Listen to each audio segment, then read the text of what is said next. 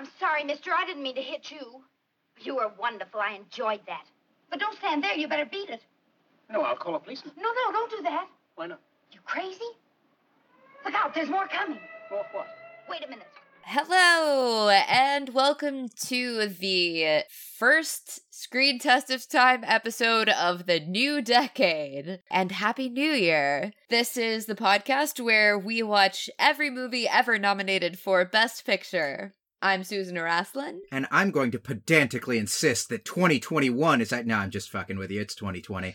Hi, everybody. It's David Daw. This week we're on our 7th movie in the 1940 nominees, The Great Dictator, directed, written, produced, scored by, and starring Charlie Chaplin. A movie that is sadly still pretty relevant. Yeah, that is one thought I had a lot while watching this movie. And the other is that I think it is the most interesting movie we have watched in a certain way because it's such a complete window into an alternate history of film that we 100% didn't take. I would love for you to expound on this because I don't know that I understand. So I can't say whether I agree or not. I mean, I guess I'm maybe using too strong a term of saying 100%, but like, this is such a weird movie because even though there is dialogue and you hear Charlie Chaplin speak in it, it still has an extremely silent movie sensibility about the way it uses action and the way it does comedy. And you still see flashes of that, but like extended portions of this movie are like arguments that you don't really need dialogue, that we're overusing dialogue. Mm-hmm. They're pretty good arguments. Those sequences that don't use dialogue or sort of question the use of dialogue in film are really pretty good, but they also are just like, oh, we just kind of stopped doing this. Or we would do it like once as a flashy showpiece in a movie, and not like this movie where every joke is very physical. Right. Every joke is very physical. A lot of jokes are extremely visual. Even though there is dialogue, there are also, I'd say maybe up to a third of this film is just a silent movie, is just not operating as dialogue. There may be spoken words, but they're not necessary in any way. Right. And then there are some that are just straight up silent. Right. But there is also, like you say, like that opening World War I sequence. Technically, there's dialogue in there. You probably would need a title card or two somewhere in it. But it's like a 5-10 minute sequence that honestly you're not there for the dialogue at all. It's not even really necessary. And it feels a lot like the bits of dialogue that are there are mostly Chaplin saying, look, I'm not actually a Luddite. Right. Even while the comedy of it, which is quite successful, I think, has no need for it at all. Yeah, I mean, I guess we should sort of get into the plot summary, because it's, I don't know, I kind of almost want to organize this episode totally differently, because the plot seems so incidental here, in a weird way, even though there's some heavy stuff goes in the plot. Yeah, I don't know that we even need to go through the story beats to start, but just mention what the movie is. So it is essentially a satire of the rise of Hitler, and Charlie Chaplin plays two characters, a Jewish private who served in World War I, who is a barber who lives in the Jewish ghetto, and the Hitler character who's named Adenoid Hinkle. Yeah. And that's really kind of all that you need to know about the plot, because again, like you said, the plot is kind of incidental. It's really just to satirize fascism and Hitler. Yeah. And Mussolini. Right. The Jewish barber character that Chaplin plays has a little bit more of a plot than that, where he meets a woman in the ghetto and has to, like, live through the rise of fascism and the rise of anti-Semitism in the definitely not Germany country that he lives in. Tomania. But yeah, generally speaking, it is a series of set pieces that are satirizing Hitler and satirizing Nazis in general, and really fascism in general, because the Mussolini section is one of my favorite sections of the film. There's also this layer that we've sort of talked about of stuff that's weird amounts of this are like commentary on the film industry, operate as like weirdly meta for a 1940 movie. I watched this with Nikki, and Nikki talked about how when Chaplin finally shows up in the iconic hat with the cane, it's like fucking Captain America getting his shield.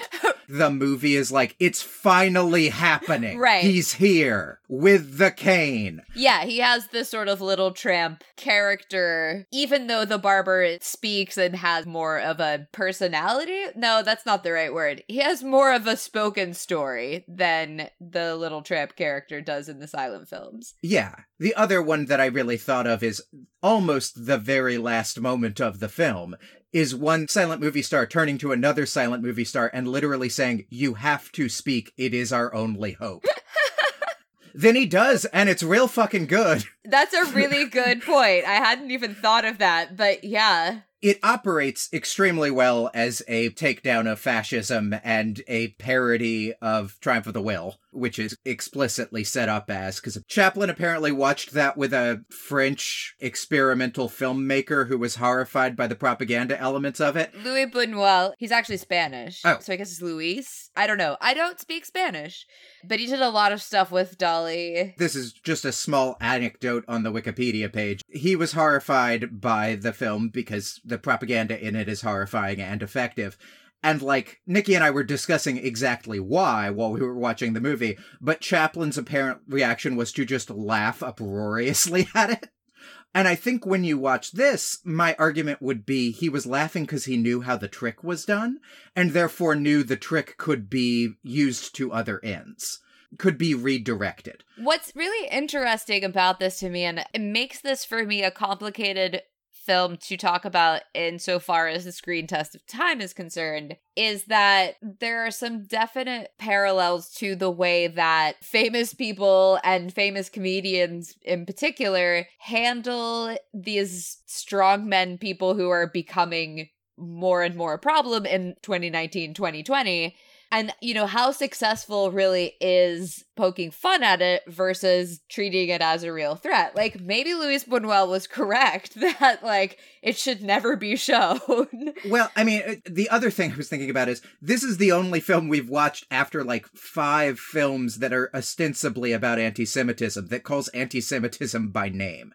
Mentions that Jews exist while talking about anti-Semitism. Oh, yeah. I mean, that's what I'm saying is, like, it's a pretty complicated thing to deal with. And Chaplin himself apparently said that had he known what was going on at the time insofar as, like, concentration camps, that he wouldn't have made the movie. And it's an interesting thing to think about because I think that the movie is actually quite good. And I think that it does a lot of good work insofar as bringing up these actual issues, particularly because the US was not involved in World War II yet, and people kept trying to tell them, like, look, the Nazis are doing some fucked up stuff to Jews, and the US government wasn't responding. So in that way, it obviously is doing some really important activist work, I think.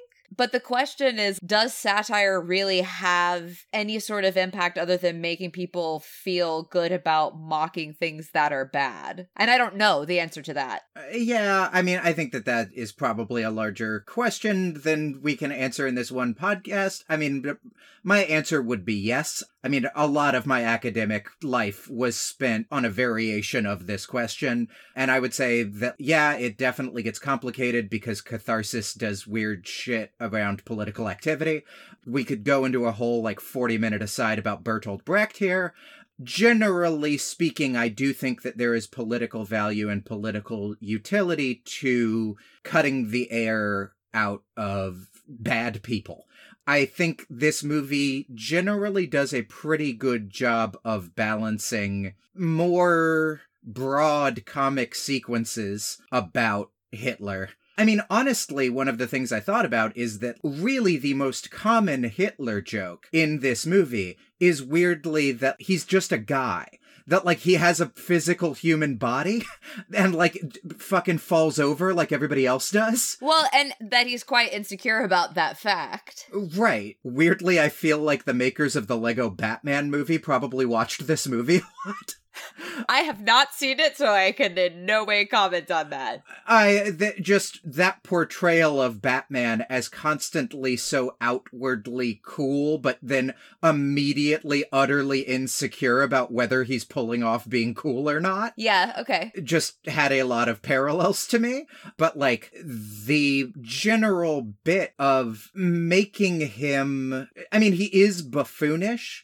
But one of the moments I've been thinking about a lot since I watched this movie like 3 or 4 days ago now, there's just this moment where he, in a fit of rage, sends one of his advisors to a concentration camp, and then another party member in the room drapes a huge blanket around him, and he is initially so surprised by the blanket and kind of discomforted that, like, he didn't get to prepare for it and look cool. And then kind of tries to figure out how to make having a big blanket wrapped around yourself look dramatic and dashing. That isn't really pointed political commentary in any way, but it's, like, weirdly such a good takedown of fascism and the idea that this one superior man will save us. Because he's just this fucking weirdo in a blanket. I think another thing that this movie does really, really well is demonstrate that the mechanism behind these people is always the marketing and the spin. Because you have this Goebbels version who is called Garbage. Which I thought was like, this is way too broad and it'll never work. And then when the Mussolini stand-in came in and kept calling him the Garbage, yeah, I was like, this is maybe the greatest bit ever done. I mean, to be fair, it's spelled Garbitsch, I think. But it sounds like garbage. Right. There's no real plausible, deniable way to pronounce it as anything but garbage. Yeah. People try in Act 1 and don't really pull it off. And then in Act 3, when somebody comes in and is just like, I'm gonna neg you by just calling you garbage to your face over and over again. I mean, that I think is actually a really valuable way of demonstrating that the great men of history is actually only as good as the propaganda machine behind them. Because Garbage is always quite cool and is always really the one who is pulling the strings and telling him what to do. I mean, when I say he's quite cool, I mean he's calm. I don't mean he's like a good dude. Right. Just to clarify for people who think I'm making that comparison. And also, like, even if you're a monster and therefore think fascism is cool, he's not even cool in that context. He is very much the Josh Lyman West Wing monologue about, I want to be the guy, you want to be the guy counts on. He wants someone else to be cool, even in an evil fascist context. Right. And I think that also demonstrates what you're talking about, is that Hinkle is this weird guy in a blanket who is only propped up by Garbage. One thing I will say, as far as the question of can satire be a bit anesthetizing, is that there are points in this movie where it really does not flinch at some serious horror, even if it doesn't come to fruition. For instance, when the barber apparently has been, like, in a psych ward or in a hospital or something for 20 plus years and doesn't know that there is a war on, and doesn't know about the rise of fascism. So when he comes home and they're painting Jew on the front of his store and he ends up getting into a fight with the stormtroopers who are doing this, the stormtroopers get together and come back to the ghetto and they start to literally string him up from a lamppost. They're going to hang him in the middle of the street. And it's pretty horrifying. And the fact that he is saved by this guy who was his friend in the army doesn't really pull the punches from that. You're still like, oh my god, they were literally just going to kill a man in the street, extrajudicially. Later on, there is another similar sequence, and it is around the first time you really see him in, like, the full Little Tramp attire. Then very quickly, there's roughly it's Crystal Knocked that starts happening, and Nikki was like, is this the first Chaplin movie where you're genuinely afraid he's gonna die? Yeah, because he always ends up getting sort of physically hurt in a comedic way, but you're never worried that he's actually gonna drown or that whatever just fell on his head is gonna kill him. And for the first time, it feels like there are genuinely stakes. Yeah.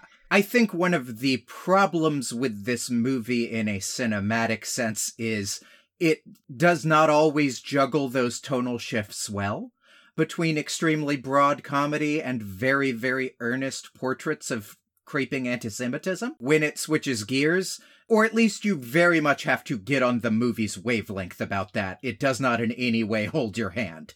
You go like, oh, we're very serious now, a couple of times throughout the movie. I don't know if I necessarily hate that effect, but it's a little bit off-putting. It feels so weirdly hollow given the, like, stakes this movie is playing with to do, yeah, but does it work as a movie? But I also think this is a weird movie because it's exactly one man's vision, and it's a man who has a very particular place in Hollywood history that is desperately trying to elbow his way into, at that time, the present, a little bit after his heyday. As a result, it has a really weird energy at times, even outside of the fact that it jumps back and forth between a dance routine with Hitler and a giant balloon of the planet, and, like, people getting beaten in the street. See, I actually liked that. I thought that it ended up giving a little more weight to the fact that there's this essentially spoiled child who has the fate of the entire world in his hands, in a pretty literal sense with the balloon. And the result is that people are getting actually physically hurt and killed. I liked that. Generally speaking, I did too. I think what took me out of it was this feeling of like, is this an intentional effect? I just wasn't quite sure whether the movie was doing that on purpose or didn't know how to transition between the two, you know? In the end, I think you're right. It kind of doesn't matter because it works either way. I don't have a lot of criticisms of it as far as, like, visual, script-wise, directing, acting. Everybody in it is giving a hell of a performance. They're very committed, which is always so critical for satire. If you're the goofball in the satire, you have to be really committed to that. If you're the totally straight guy, like the older guy who lives in the ghetto next door to the Jewish barber, who is really just a very sympathetic older man. Everybody is totally playing it straight. Totally committed, I guess is the better thing to say, because Benzino Napoloni, who is the Mussolini character, is the furthest thing from playing something straight I've ever seen. He is an absolute, just walking joke. Yeah. I mean, in terms of just straight making fun of fascism, that's the strongest stretch of the movie. It's really funny. It's a really good Mussolini impression in terms of, like, what makes him tick. The immediate comparison I made with Nikki is Champ Kind, the sportscaster in Anchorman. Oh, yeah. He's an asshole and he's kind of a jock, but does he know he's an asshole? Oh, he knows he's an asshole. Wait, does he know he's an asshole? Yeah. He is just constantly playing status games with everybody else on screen, but they have just this edge of plausible deniability where he might just be kind of an oaf, so don't worry about it. He's really fantastic, and Jack Oakey, who plays him, was nominated for Best Supporting Actor and totally deserved to be that. In a movie where a lot of people could have also been nominated for that, to be honest. For sure. Yes, I've been trying to get the name of the female lead. Paulette Goddard.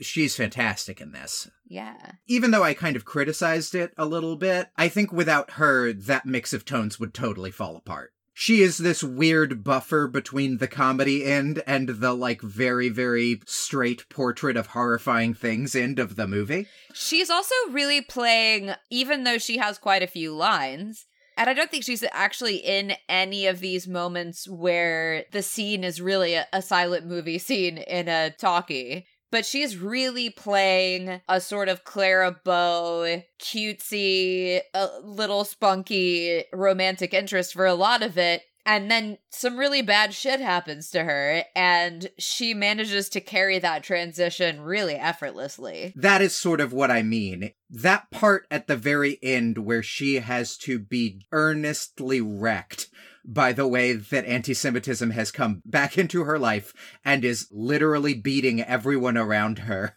in a movie starring Charlie Chaplin is the, like, fucking half-gainer of this movie.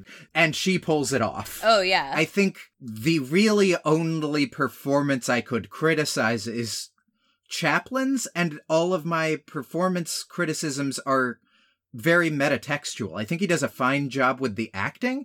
It's just weird to see Charlie Chaplin talk. It's uncomfortable, right? Like, it was really uncomfortable. It took like 40 minutes of the movie to get used to it.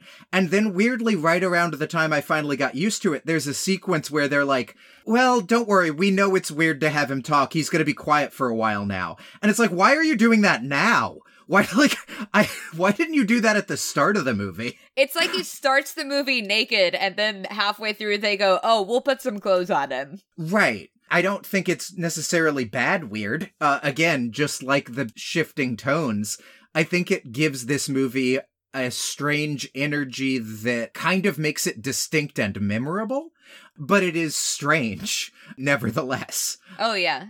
Oh, one thing we haven't touched on that I think is actually really important to note is that Hinkle, who is the Hitler analog that Chaplin plays, gives a lot of these big Hitler-type speeches, or he'll fly into a rage, at which point he speaks gibberish German. Like, it's not real German except for occasional words like sauerkraut. Yeah, and it almost derailed the movie for me the first time it happened. I loved it because I felt like this guy could be saying fucking anything. It's just gibberish. It's the way that it's presented that is making people flock to him, and that it's lampooning the actual content of Nazism as crap and pointless. I would say two things save it. And one is an energy this movie starts really giving in the scenes where people do that, of like, I don't know, maybe it's the Germans' turn to have some people just be weird and shitty and say some, like, stereotypical things about them. That's like, yeah, maybe kinda, for 1940.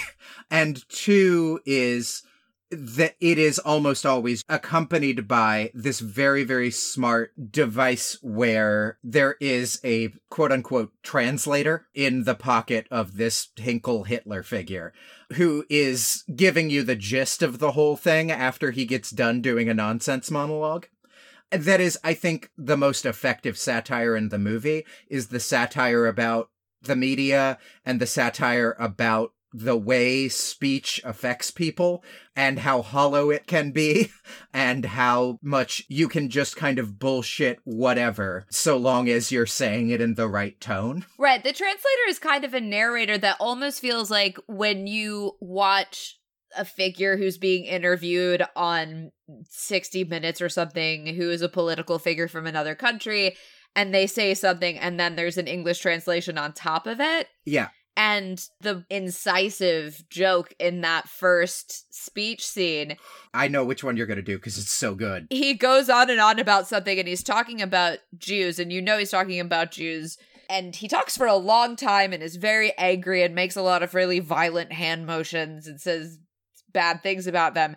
And then the translation is just, I'm gonna butcher the exact quote, but it's, Hinkle is now saying that he disapproves of the Jewish people. That's not what he communicated at all, and it was still nonsense, and I got it. So two details that I think are vital. Only one is vital. Is that during this speech, he is so powerfully filled with hatred that all of the microphones around him are physically repulsed by him and try and get away from him screaming at them. Oh, I totally missed that. Or maybe I didn't. There's a lot of visual jokes in this movie. He is doing his very clear screed about Jews that is so angry and so filled with hate that the microphone stand curls up to try and get away. And two, the exact phrasing is, Herr Dictator has just referred to the Jewish people. Oh yeah, it's even more innocuous. Right. I mean, that's also a super accurate and unfortunately relevant lampooning of the press and the way that things are interpreted, because that's every headline about something that the current president says. For sure. And then you read it and it's like, oh my God, the thing he actually said was really so much more horrible. The reason I want to bring up the microphone stand bit is I'm going to do one of my classic nobody cares about this but me, but I'm going to bring it back, I swear, things. One of the few people I still follow on Twitter is just this random guy, I don't even remember how I found him, who's like into anime Twitter, named Grant the Thief. And he is doing a reread of this like 900 chapter huge manga called One Piece that's like the biggest shonen manga in Japan. Yeah, everybody knows One Piece. He likes to do a thing where he takes a standout panel of each issue. He tries to pick, this is the panel that is doing something artistically I want to talk about. And one of the things he talks about all the time is how cartoonish exaggeration can increase emotional heft, can make something feel more real and more important. And this movie seems like such a vision of a world where cinema did that more. Because there are so many visual gags in this. Like when they try to go out for the date and the loudspeakers that are playing Hinkle's speech physically chase them down the street, make them go into, physically make them hide. Just the sound of his voice. Right. And that cartoonish exaggeration makes you really feel the anti-Semitism. More than just them wrapping their coats up around their neck and like getting scared and trying to rush back home, you know? Even though it is ridiculous and comedic. Because of that over-the-top exaggeration, there's so much what you would think of now as fucking prop comedy. Yes. In this movie that is actually really emotionally affecting and about, like, really scary shit. I get what you're saying about the satire, but to me, in a way that doesn't undercut it at all, it makes the seriousness of the thing feel even more serious in its exaggeratedness. The microphone bits are the big ones, but there's a moment where Hinkle, the Goebbels figure, is like buttering him up and telling him he's going to be dictator of the world. And he goes into this like girlish glee, like, oh no, you mustn't thing. And then physically runs 15 feet up a curtain, gripping the side of it.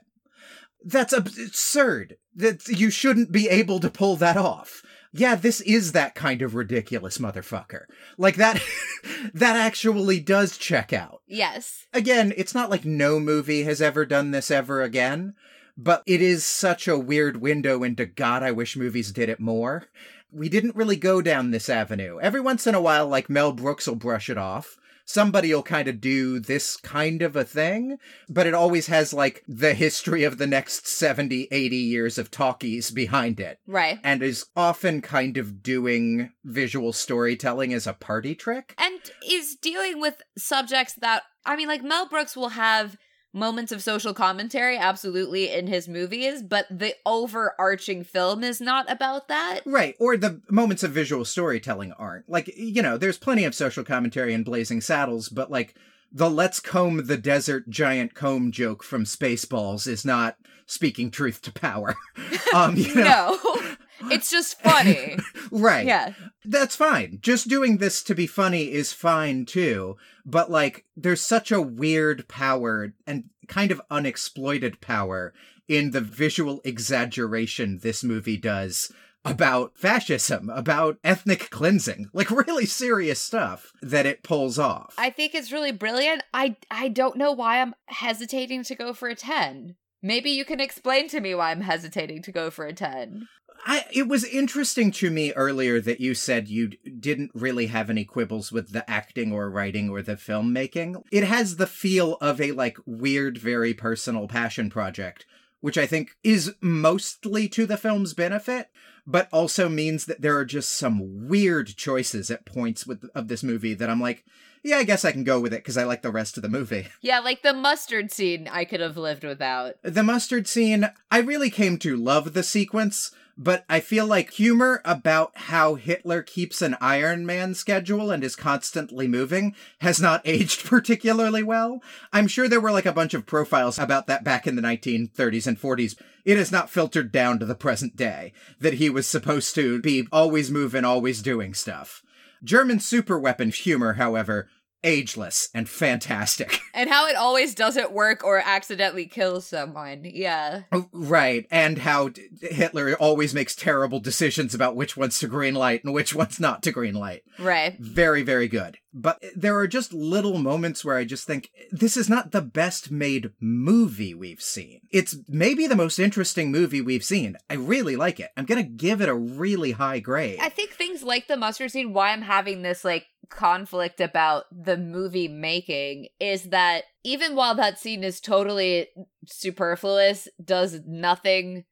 I mean, we've already had so many examples of Napoloni and Hinkle going back and forth trying to one-up each other all the time. Yeah. But the reason why I'm thinking of it in a sort of visual sense, it's beautifully shot in a beautiful setting. And it's weird because I'm like, this scene is frankly kind of stupid, but it looks gorgeous. I feel the exact same way. Not even that it just looks gorgeous, but it's like, this scene in the film is stupid. We've already gotten this plot beat. The core thing is such exaggerated setup and doesn't even make sense. Spicy English mustard? What? But I'll be damned if when Chaplin eats the spicy English mustard and starts freaking out on the couch, I didn't laugh uproariously, because he really goes for it, freaking out on the couch. And then it's Hitler and Mussolini both freaking out about the hot thing in their mouth on a couch, and you're like, I didn't need this, but I kind of love it anyway. I think that's really what it is even when it has these superfluous scenes, they're so well done that I'm not mad about it. I'm not like, why is this not moving the plot forward? You know? Yeah, I mean... Also, honestly, we should talk about that last monologue before we rate the movie. Oh, yeah. Like the most important thing in the entire film. Yes. So, in my head, the last time I'd seen this was like high school. And in my head, the Prince and the Pauper, but with Hitler bit, was way more of the movie. Like way, way earlier. But only at the very, very end is it plot critical that the Jewish barber and Hinkle look identical to each other. Because after escaping the concentration camp in one of the sequences that kind of shows that Charlie Chaplin didn't really know what was going on in concentration camps at the time, he is now dressed up in a Tomanian officer's uniform, which means he looks like a Nazi. Yeah, and looks like the leader of the country, and gets mistaken for him as they go through a checkpoint. And then they're like, we gotta keep going with it. You have to go along, or they're gonna find us out. You have to keep being the dictator. And they get dragged to the huge victory speech that not Hitler is supposed to be giving about the invasion of not Austria. And he ends up, just to keep going with the ruse, having to give the speech. And gives a speech that is good enough and still relevant enough that Wikipedia reproduces it in its entirety on the Great Dictator Wikipedia page, if you want to go read it. But in general, it is about how fascism obscures the universal brotherhood of man that we all know to be true, and that we can all support each other, or we can all destroy each other in the name of some mythical other. And that we can let the amazing advancements that we have accomplished bring us all together, or try and hoard it all for ourselves and live in poverty no matter how much we have. And, it's just Charlie Chaplin, famous silent film actor, directly speaking to the camera for about 3 minutes. Really tight close-up. And boy, it works. Oh god, it's so good. And he's pouring sweat. Yeah. And in a way that it doesn't feel like nerves, it's just passion is dripping out of his face. It is another reason why I am okay with the satire of this movie maybe being able to be misconstrued or letting people off the hook, because its ending moment is such a direct political appeal to exactly what this movie thinks. It is very effective and very affecting. It is the movie, and Chaplin by extension, like, really wearing its heart on its sleeve in a way that I think is weirdly necessary for good satire. To give you that true north of like, no, this is a thing that's true. This is what I believe. In case you missed it, this is what all of the irony was leading up to, is this moment. I mean, moment is actually taking away both the gravitas of it and the length of it, because it's quite long. Yeah. But it is the absolute sincerity that all of the irony of the film was setting you up for. And it's really quite beautiful. Susan, I think I just talked myself into a 10. I said, I'm the one that said we can't just give 10s every time there's a really good movie. But this is a really good movie, and I think I just talked myself into a 10. Yeah, I mean, like I said, I came in here going like, 8, 9, somewhere in there, and definitely watched this movie. And I've slowly talked myself into a 10. Yes! I'm fine with you giving it a 10. I'm not going to argue you out of it. The problem is I have no valid reason to not give it a 10, and yet, fuck it, it's a 10. Yeah, all right, let's do it. I'm thinking about everything else that I've given a 10 to, and is this a better movie than Rebecca? I don't know, because again, it is so comparing apples and oranges. It's almost a totally different medium, even though it's the same medium. Right, like, we have given 10s before to movies that, like this movie, I also would argue aren't perfect movies. But God, I want more movies to be made like this today. It's adventurous. It's not trying to be a perfect Hollywood movie. It's not trying to be a perfect film. It's trying to do good, and I think that that's commendable. And it's very brave about the way in which it does it. It is committed, which is so important to comedy, but is just a good value to have. In art? Generally speaking, in art. Yeah. It is such a strong statement of intent from the director. And writer, and star, and composer. Sorry. And producer. Yeah. Part of that is, like, I'm sure it helps to be one of the biggest stars in Hollywood and rich as fuck in order to be able to make a strong statement of intent versus, like, having to fucking direct a Star Wars movie or whatever. I don't know. I wish more movies were made like this. It's great. 10 out of 10, you should watch this movie. It is streaming on the Criterion channel, which I just signed up for, and probably available widely everywhere. I am not yet signed up to the Criterion channel, but the Amazon Prime Video version you buy is the Criterion version, which looks fantastic. It's beautiful. I don't know if they restored it or what bullshit they did, but whatever bullshit it was great. Yeah. Yeah. What are we doing next week? So next week, I have a feeling it's going to be a really hard crash of a letdown from this high. Oh boy. It is The Letter, starring Bette Davis, directed by the guy who did Jezebel, and features some yellowface. So... Ooh, boy. You know, I was finishing up on my holiday trip, that 6-part, You Must Remember This series about Song of the South. And she goes for a long time about what cowardly fucks Hollywood was in the 40s. And I was like, I don't know, it feels like they're really turning this around. There's a lot of movies that actually, like, talk about shit, and they're, like, really actually finally, but, like, yeah, it makes sense that we're about to hit that real dip when the HUAC starts coming in. Yeah. Yeah. We should also probably save some of this vitriol for having watched the movie.